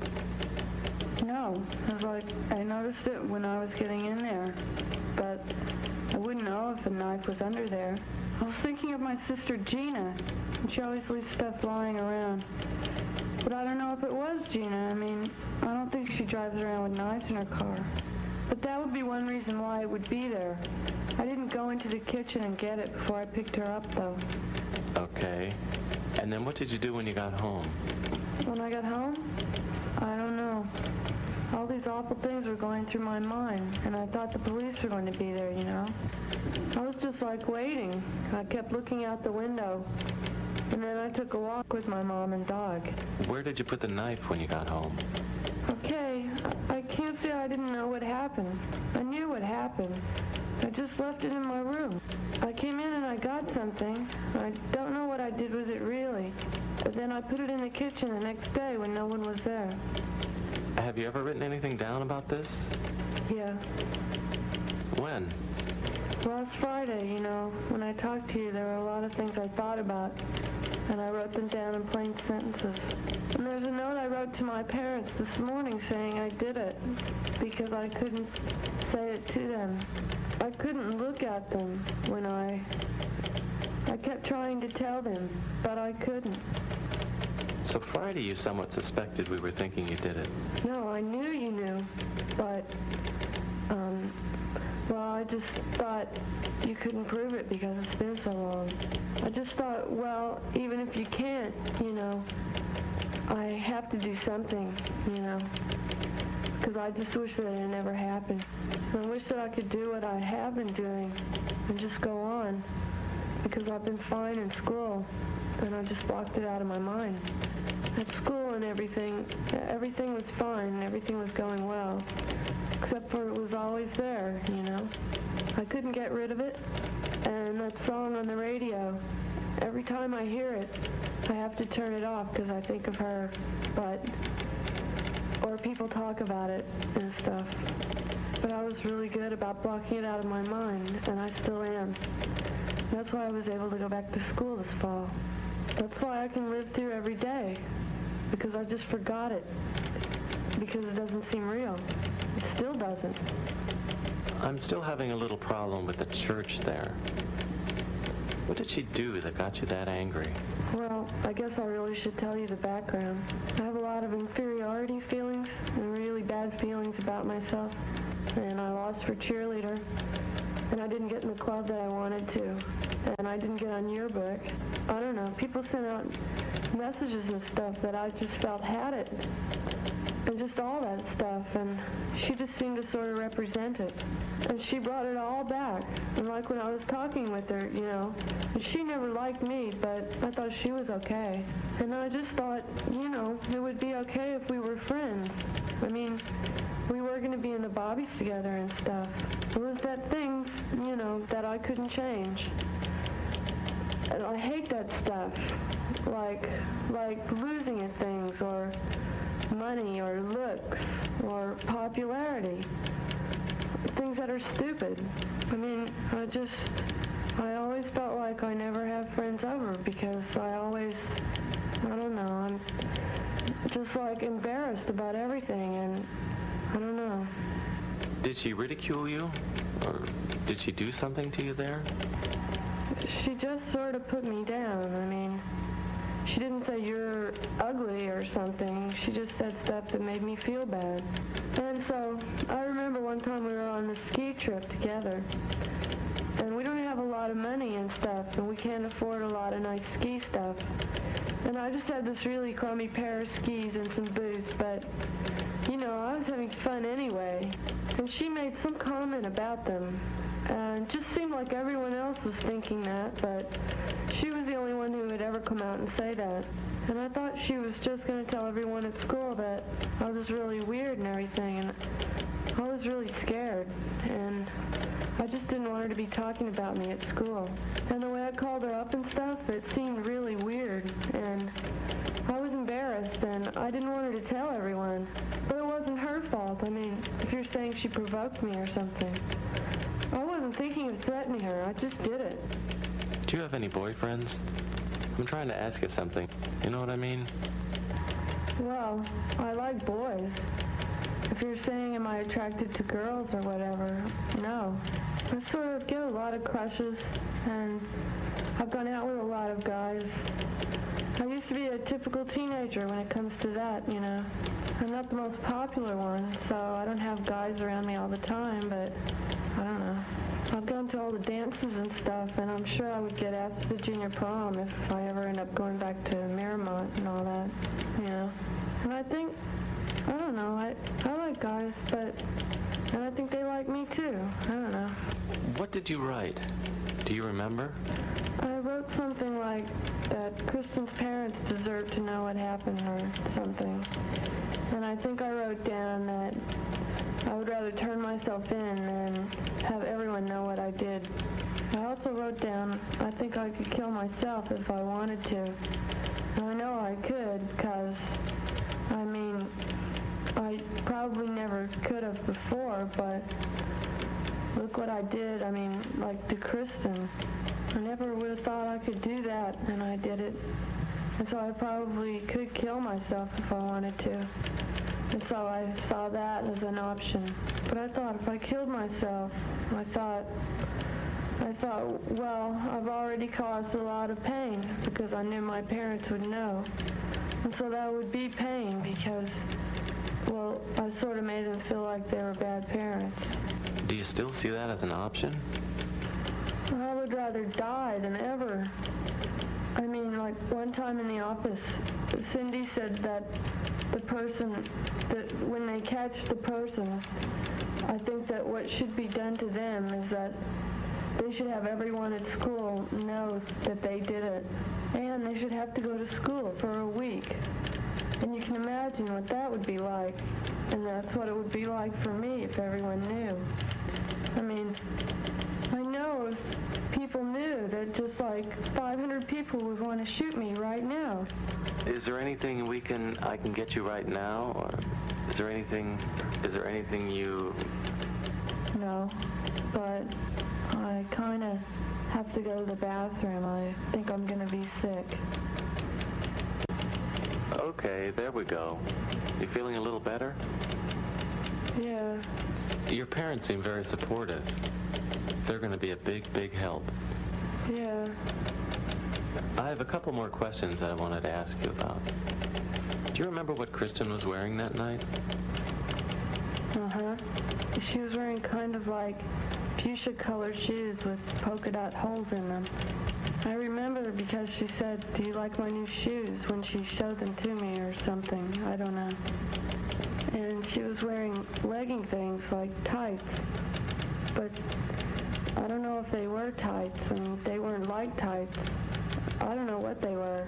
And a skirt and a white blouse. Okay. When you called Mrs. Costas to set up the meeting, she asked you what she should wear. Did you tell her to have her wear a skirt? I said something nice. I don't think I would have said, no, make sure she wears a skirt, you know. How long had you been up at the church? I don't know. Not very long, but kind of. I don't know. Probably half an hour. I don't know. It seems like we talked too much for it to be. I mean, we didn't sit there and talk and talk and talk, but, you know, it was like a quick argument, you know. Why did you follow her? Because I wanted to explain, you know. Because she's going, "You're weird." And I wanted to explain, you know, that I wasn't. I wanted to, you know, be nice and, like, make sure she got home okay, you know, because she wasn't going to be driving with me or whatever. But still, you know, that's why. And also, I don't know. I was just thinking, I don't really know why. I mean, I do. What were you wearing that night? I don't remember if I was wearing brown shoes or I was wearing white shorts with sweats on top and a purple sweatshirt. Do you still have those clothes? Positive I still have the purple sweatshirt. What about the shorts? I threw them away. Did you have any blood on them? Is that why you threw them away? Did you have any blood on you at all? And I don't know why. It just didn't get on me anywhere, and if it did, it didn't show. I'm starting to get, like, kind of cold. You want my coat for a little bit? Okay. I'm not that cold, but... Have you ever said anything to anybody at all? Oh, yes, I have. I told a priest. A priest? Yeah. What did you tell him? I didn't give him all the details. I just told him that I was feeling awful about something, and I just sort of changed the facts, you know. Could you tell me his name? I don't know his name. He's some priest at Union Church, but he's not really going to tell you anything because they're not allowed to. Well, they are if you say they can. Well, I don't know. I mean... Do you have a problem with that? I don't really want to. I mean, it wasn't like confession or anything. You said before that you got angry, and you just did it. Did you intend to kill her? I didn't, like, threaten her. I ran up to her and I said, "Kristen," I said to her, like, I was going to drive you home or something, you know. And so she wouldn't, I don't know. And she said, just go away, just go away. And she was banging on the door, and I don't know, she's so mean. I wasn't thinking, you know. It was like nothing made sense that I did. Or, I mean, I wasn't thinking about it. I didn't hesitate. I mean, I don't know. I didn't think. What I was doing, I didn't think why. I didn't think. And it's like it was almost not. I mean, after I was like trying to get out of it by not saying it was me, but, you know, I really feel it wasn't me. It was weird. It was the weirdest feeling I've ever had. It was exactly like I was watching it. I was hurting her, and then I was thinking, I wonder what happened to her. And that's when I got home. I didn't know if she was dead or alive. And then I found out she had died, but not until the next morning. What happened was I was in the shower, and the phone rang, and my mom said, talk to Gigi. She's on the phone, and she's crying. And I thought Gigi was calling, saying, Bernadette, everyone says you did this to Kristen. Tell me it's not true. That's what I thought she was going to say. And as it turned out, she said, Bernadette, someone's murdered Kristen, and, you know, and... Did you know that she was hurt pretty bad? No, I thought for sure she was alive. And I thought for sure she was going to tell everyone that it was me. And I was just waiting. I wasn't waiting really, but, you know, I was kind of waiting. Did you want to hurt her before? Is that what you went down there for? Not really. I wanted to do something to change the way it looked like everything was going to be, you know. I wanted to say I'm not weird, but, you know, I regret it. I had dreams about her, and I remember all the mean things about her. But I couldn't ever think it was her fault, and I don't think there's any reason in the world that justifies killing another person. I just keep wishing I could push time backwards. I think that's all. I see your parents are out there. In fact, we can go out. Here's your coat. Thank you.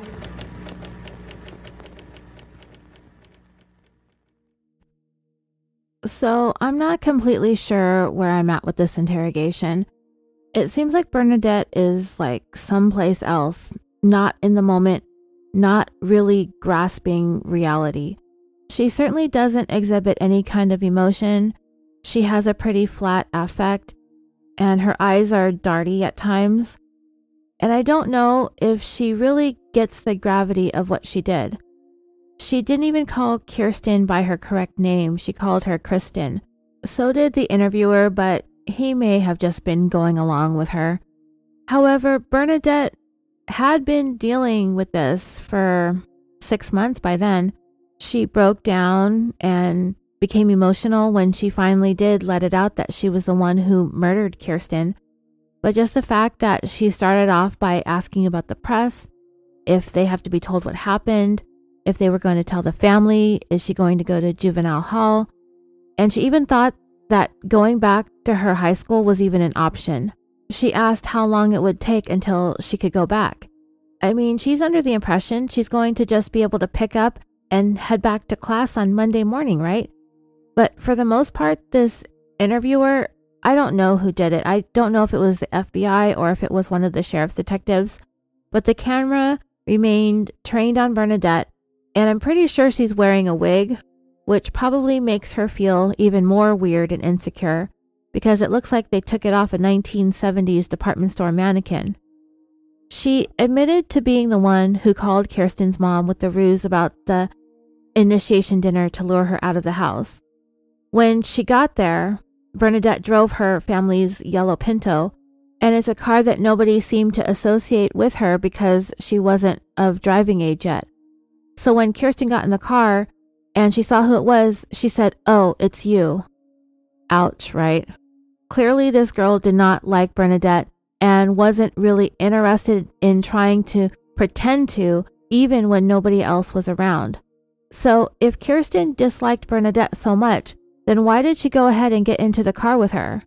It's hard to say, but she obviously had some weed with her and figured it was an opportunity to drive someplace quiet and secluded so she could smoke before telling Bernadette to take her home. And what better than a church parking lot on a Saturday night? But for reasons known only to her, Bernadette didn't want to smoke. I don't know why, other than I guess maybe it's likely she'd never tried it before and was nervous and self-conscious about it, so she turned down the offer and told Kirsten that she didn't want to.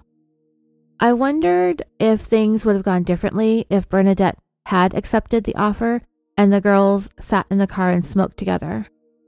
Maybe the whole thing with the weed was a litmus test on Kirsten's part to see if there was anything redeeming or cool about Bernadette at all. And perhaps she just got annoyed, even more so than she had been, finding out that Bernadette had set this whole thing up, and this was likely where the argument between the girls commenced. If the first thing that came out of Kirsten's mouth was, "Oh, it's you," when she saw Bernadette, then she's probably not going to have very much of a filter after that. Classmates said Kirsten wasn't afraid to speak her mind, and we can imagine that this is just turning into a crappy night and she just wanted to get the hell out of there. She got picked up by the last girl in school that she wanted to hang out with. She doesn't even want to smoke with her. And then she finds out there's no initiation dinner. If Kirsten was as mouthy as her friends described her as being, then she's probably not afraid for her life just yet. And she's likely starting to talk a bunch of smack to Bernadette. I can only imagine how Kirsten's annoyance and anger continue to escalate with each passing minute that she's sitting in this car with this girl. And I don't think that there's anything that Bernadette could have ever said or have ever done that would have gotten Kirsten to change her attitude or change her mind about how she feels towards her. Teenagers can be stubborn, obnoxious, rude, and cruel. And based on what we know about Kirsten, she's probably going off on Bernadette. And as for Bernadette, she messed up by faking this whole dinner invitation. I just think that there was no way that that was ever going to end well with Kirsten, no matter what Bernadette said or did. She said that she did this so she could try to talk to Kirsten and try to get her to be friends with her. But I don't think that there's anything she could have done to try to get through to Kirsten. Girls like that just aren't going to change because of a heart-to-heart conversation. Kirsten bullied and ridiculed Bernadette in front of an audience of her friends. And now that Bernadette got Kirsten alone, she probably figured it was the only way she could get Kirsten to hear her out. But if it went down the way Bernadette described, it sounded like Kirsten was willing to give Bernadette a chance so the whole night wouldn't have been a complete waste by going over to the church to smoke weed.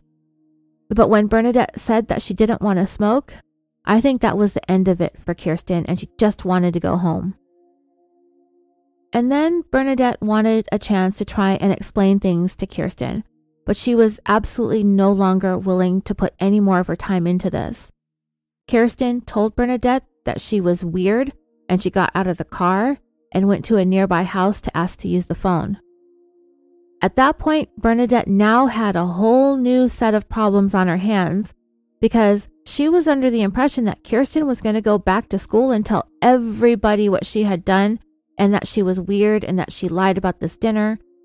And because of that fake invitation to this Bobby's initiation, it's possible that a thing like that would cause Bernadette to be disqualified from making it into the coveted social group.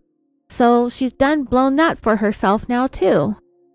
And that was really all Bernadette was hanging on to. She didn't make it into the cheerleading squad. She didn't make it onto the yearbook staff. She was getting shunned by someone she used to be friends with, who was now one of the most popular girls in school.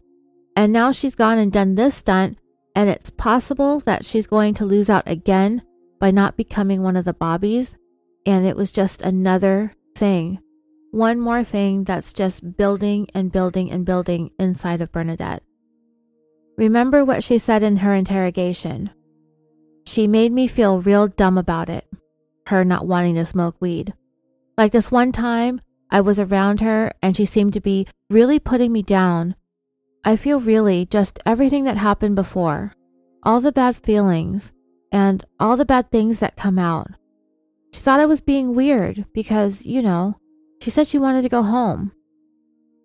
When Bernadette was asked if she was angry or if she was trying to scare Kirsten, she stated, "I guess I was angry.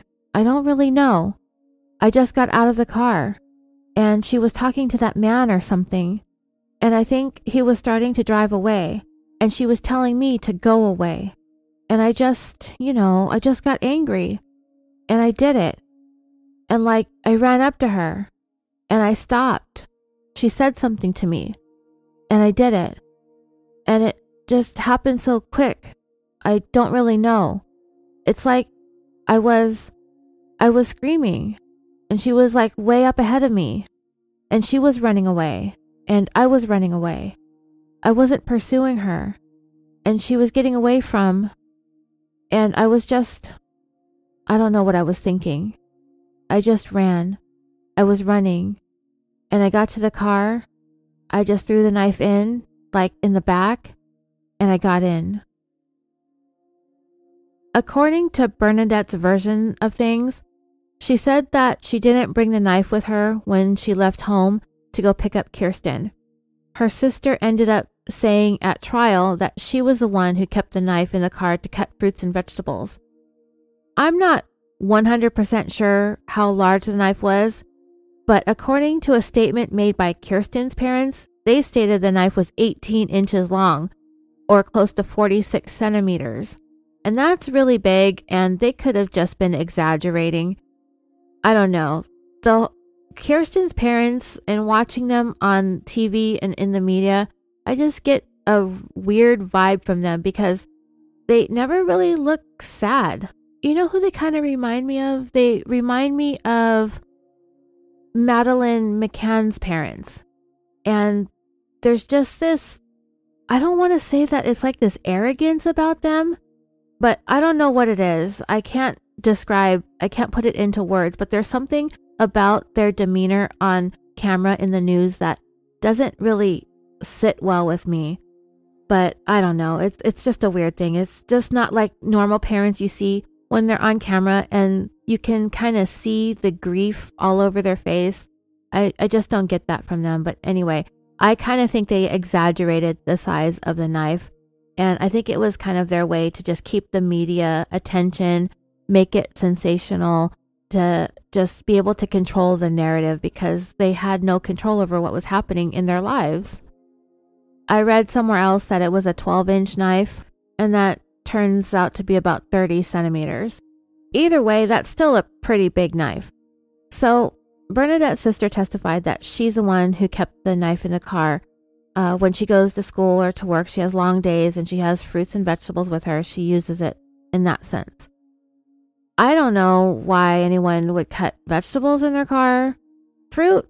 Okay. But I don't think a knife 12 or 18 inches long would be necessary to do so. So I'm not 100% believing that was the reason why a knife like that was in the car. I would buy that story if it was a paring knife, but also I would most likely cut my fruits and vegetables at home, put them in a Ziploc bag and put them in my cooler. Maybe an exception would be an avocado, but normally I cut an avocado with a butter knife. The knife just seems excessively large for what the explanation for it was. I brought a large knife with me once when I baked a cake and I was bringing it to some place that I wasn't sure had a knife. I brought a kitchen knife with me one time in my car when I was feeling particularly paranoid about something, but that was a steak knife. It wasn't a huge knife out of my knife block. And I don't really have any other kinds of knives except for the ones that I have in my kitchen, which is a very expensive set that I love, and I would never want to mess any of them up by cutting people with them, but I would if I had to. I'm sure some of you are going to come on social media and tell me that all the practical reasons why one would carry a 12 or 18-inch knife in your car other than for just cake. But the bottom line is, I don't know for sure if Bernadette brought the knife with her, for the sole purpose of killing Kirsten, but the older sister was willing to get up on the stand and take responsibility for its presence in the Pinto. And then I thought, even for killing a person, that would be a large knife. And it's not that easy to conceal. I mean, if we're going to bring a knife from the kitchen for protection, like I said, I've brought one with me one time. I picked a steak knife because I could put it in my bag pretty easily and it wasn't so sharp that it was going to poke through. But I mean, if we had intentions of killing somebody, I can't imagine bringing a gigantic knife from my kitchen. But again, we're talking about a 15-year-old girl who, if she was planning on stabbing Kirsten, decided that this was a go big or go home kind of a moment. Whatever the case was, Bernadette denied bringing the knife with her when she left the house to head over to Kirsten's. She said that her older sister always leaves stuff lying around. She didn't know if it was her sister. She didn't think that she drove around with knives in her car, but that would be the only reason that she could think of why it was there. She said she didn't go into the kitchen and get it before she left. And then she said after she stabbed Kirsten, she got something, and I think she meant she got something to conceal the knife in, and she brought it into her room, and the next day she put it back in the kitchen when nobody was around.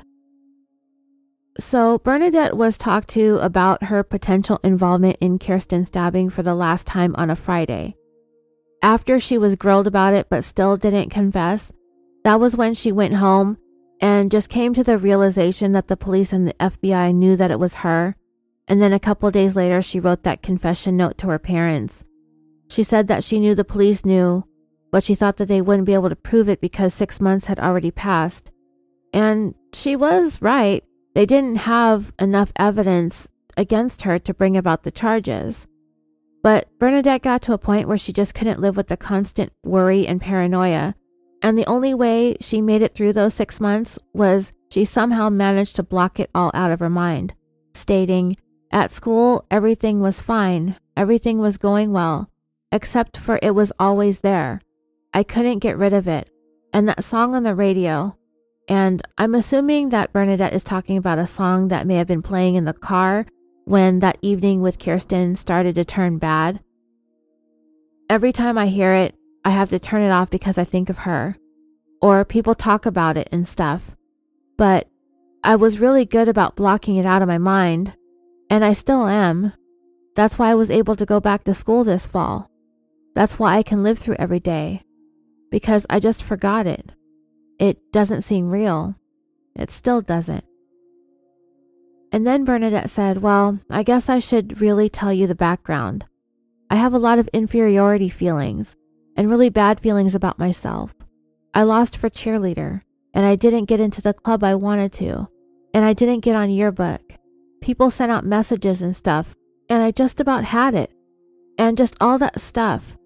And she just seemed to sort of represent it. She brought it all back. Like when I was talking with her, she never liked me, but I thought she was okay, and I thought we would be okay if we were friends. I mean, we were going to be in the Bobbies together and stuff. It was that thing, that I couldn't change. I hate that stuff, like losing things, or money, or looks, or popularity. Things that are stupid. I mean, I don't know. I'm just embarrassed about everything." The interviewer asked Bernadette if Kirsten ridiculed her. Did she do something to her while they were in the car? Bernadette stated, "She just sort of put me down. I mean, she didn't say you're ugly or something. She just said stuff that made me feel bad. And so I remember one time we were on a ski trip together, and we don't have a lot of money and stuff, and we can't afford a lot of nice ski stuff. And I just had this really crummy pair of skis and some boots, but I was having fun anyway. And she made a comment about them. And it just seemed like everyone else is thinking that, but she was the only one who would come out and say that. And I thought she was just going to tell everyone at school that I was really weird and everything. And I was really embarrassed, and I didn't want her to tell everyone. But it wasn't her fault. If you're saying she provoked me or something, I wasn't thinking of threatening her. I just did it."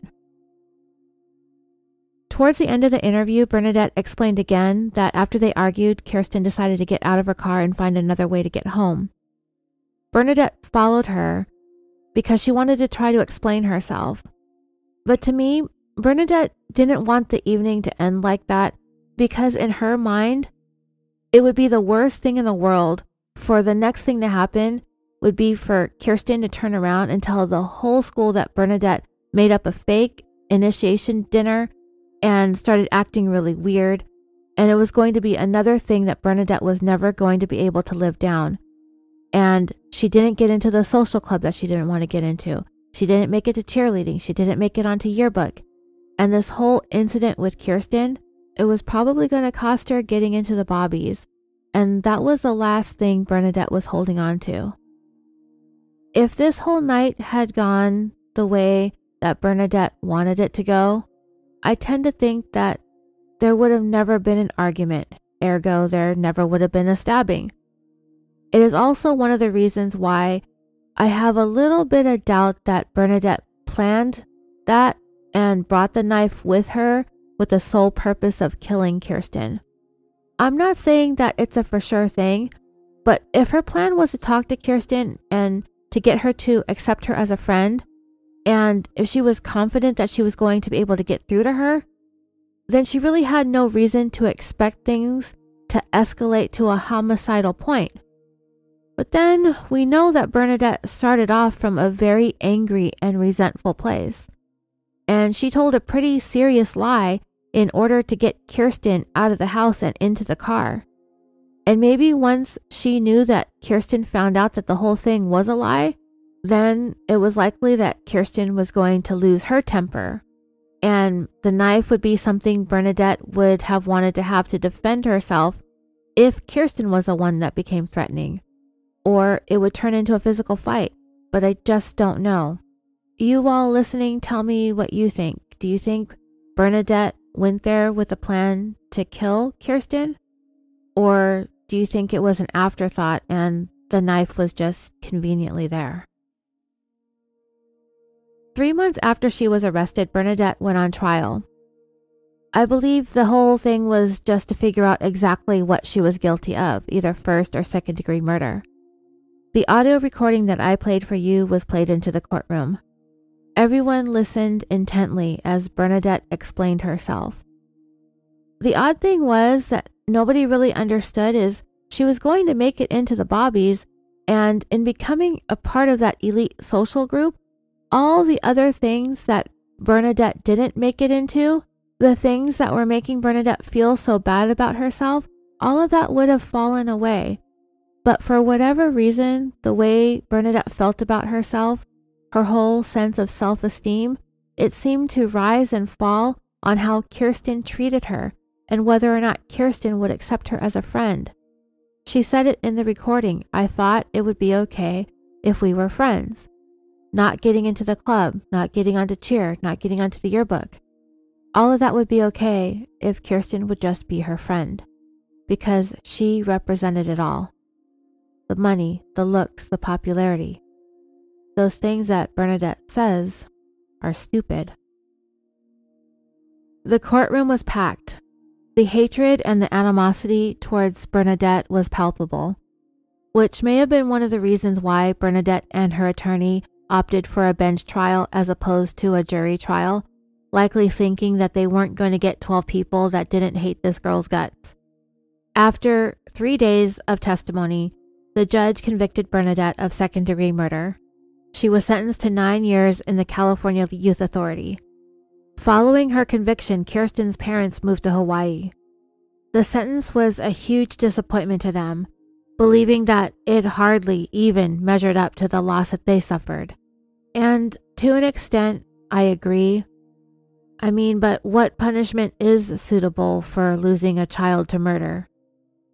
It doesn't really seem like there is one. Now, this is a case that I would have loved to have seen a little bit more, I guess, more understanding in terms of the torment that Bernadette suffered, which Kirsten led the charge in doling out. The community completely turned on Bernadette. One classmate after another recalled just how mean Kirsten was to Bernadette. It wasn't just Bernadette's word. People corroborated it. That, yeah, Kirsten was a bully. Denigrating is the word they used. And by no means do I blame the victim here. There is no justification for what Bernadette did. But we still do have to consider, we must consider that she was a child and children's minds just aren't developed and grown. And from the way Bernadette sounded in her audio taped interrogation, I don't think she truly understood the reality and the finality of what she was doing. I think the punishment was all right. It was all the judge could do based on the laws as they were written at the time. Nobody ever thinks they're going to get murdered. Kirsten didn't think when she opened that car door and said, "Oh, it's you," that she was poking the bear one too many times. Bernadette served 7 years of her 9-year sentence. She was released in June of 1992 at the age of 23. She ended up leaving the state also, and she changed her name. But it seems as if she eventually made her way back to Northern California. You see, there's a blog out there, and I'll post a link to it, where the author of the blog is obsessed with this case. And that's the author who is saying that, not me. She doesn't have very much content, but she did discover Bernadette's new identity and outed her. It's a very anti-Bernadette blog, and I ran across it at the last minute as I was about to wrap up my research into this case. So Bernadette goes by 2 different names, either Jeanette or Virginia, and her online work profile is posted on the blog. It says Virginia Varela joined Golden Pacific Bank as Chief Executive Officer and member of the Board of Directors for the bank and Golden Pacific Bank Corp in 2013. Ms. Valera held various positions as both a community bank executive and as a former regulator, and brings with her more than 25 years of community banking experience. Ms. Varela is considered a bank turnaround expert. She successfully improved banks as EVP, Chief Operating Officer of the Bank of the Orient, CEO and President of the Bank of Rio Vista in the California Delta region, and President and Director of the San Luis Trust Bank in San Luis Obispo. Ms. Varela is a member of the California Bankers Association Board of Directors. Ms. Varela's contributions were recognized through a Woman of Distinction Award in the San Francisco Bay Area, as well as other honors and certifications over the years. Ms. Varela holds a BS in Economics, a BA in English Literature, and an MBA from the University of California, Berkeley.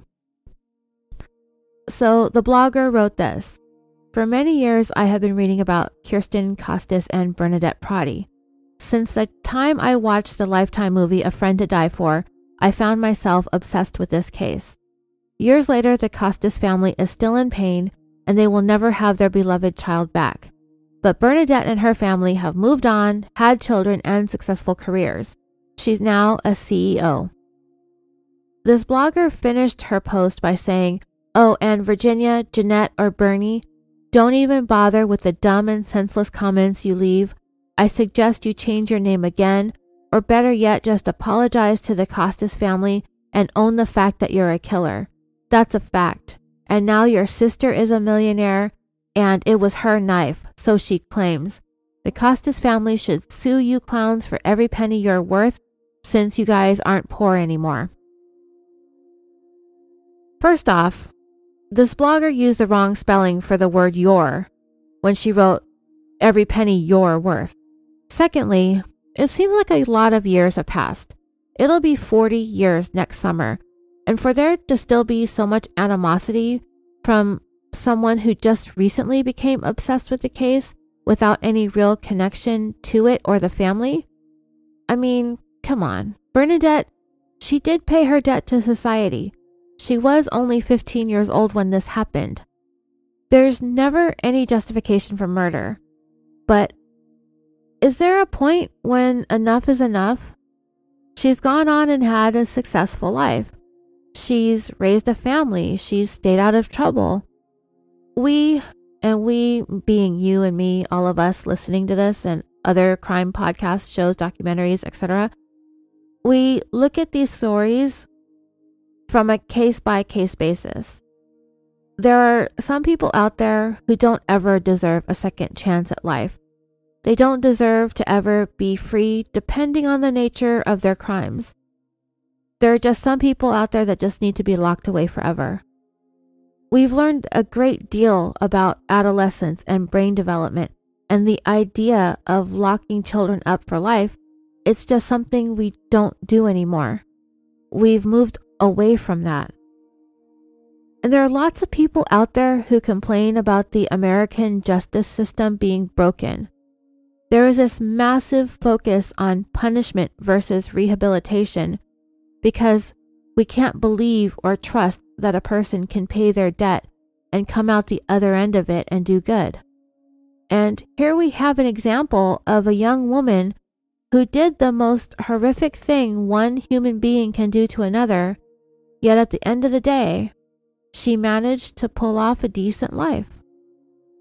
She didn't become a statistic or another casualty of a flawed system. She's the example of what we say we would like to see happen when it comes to integrating these offenders back into society. So I get why the vitriol towards her lingers all these years later. And while there's never a perfect ending to a story when a murder happens, but for all intents and purposes, I kind of think that the outcome of this story could have turned out a whole lot worse. And that is all I've got for you this week. I will be back soon with the next installment of our crimey little show. Until then, sweet dreams.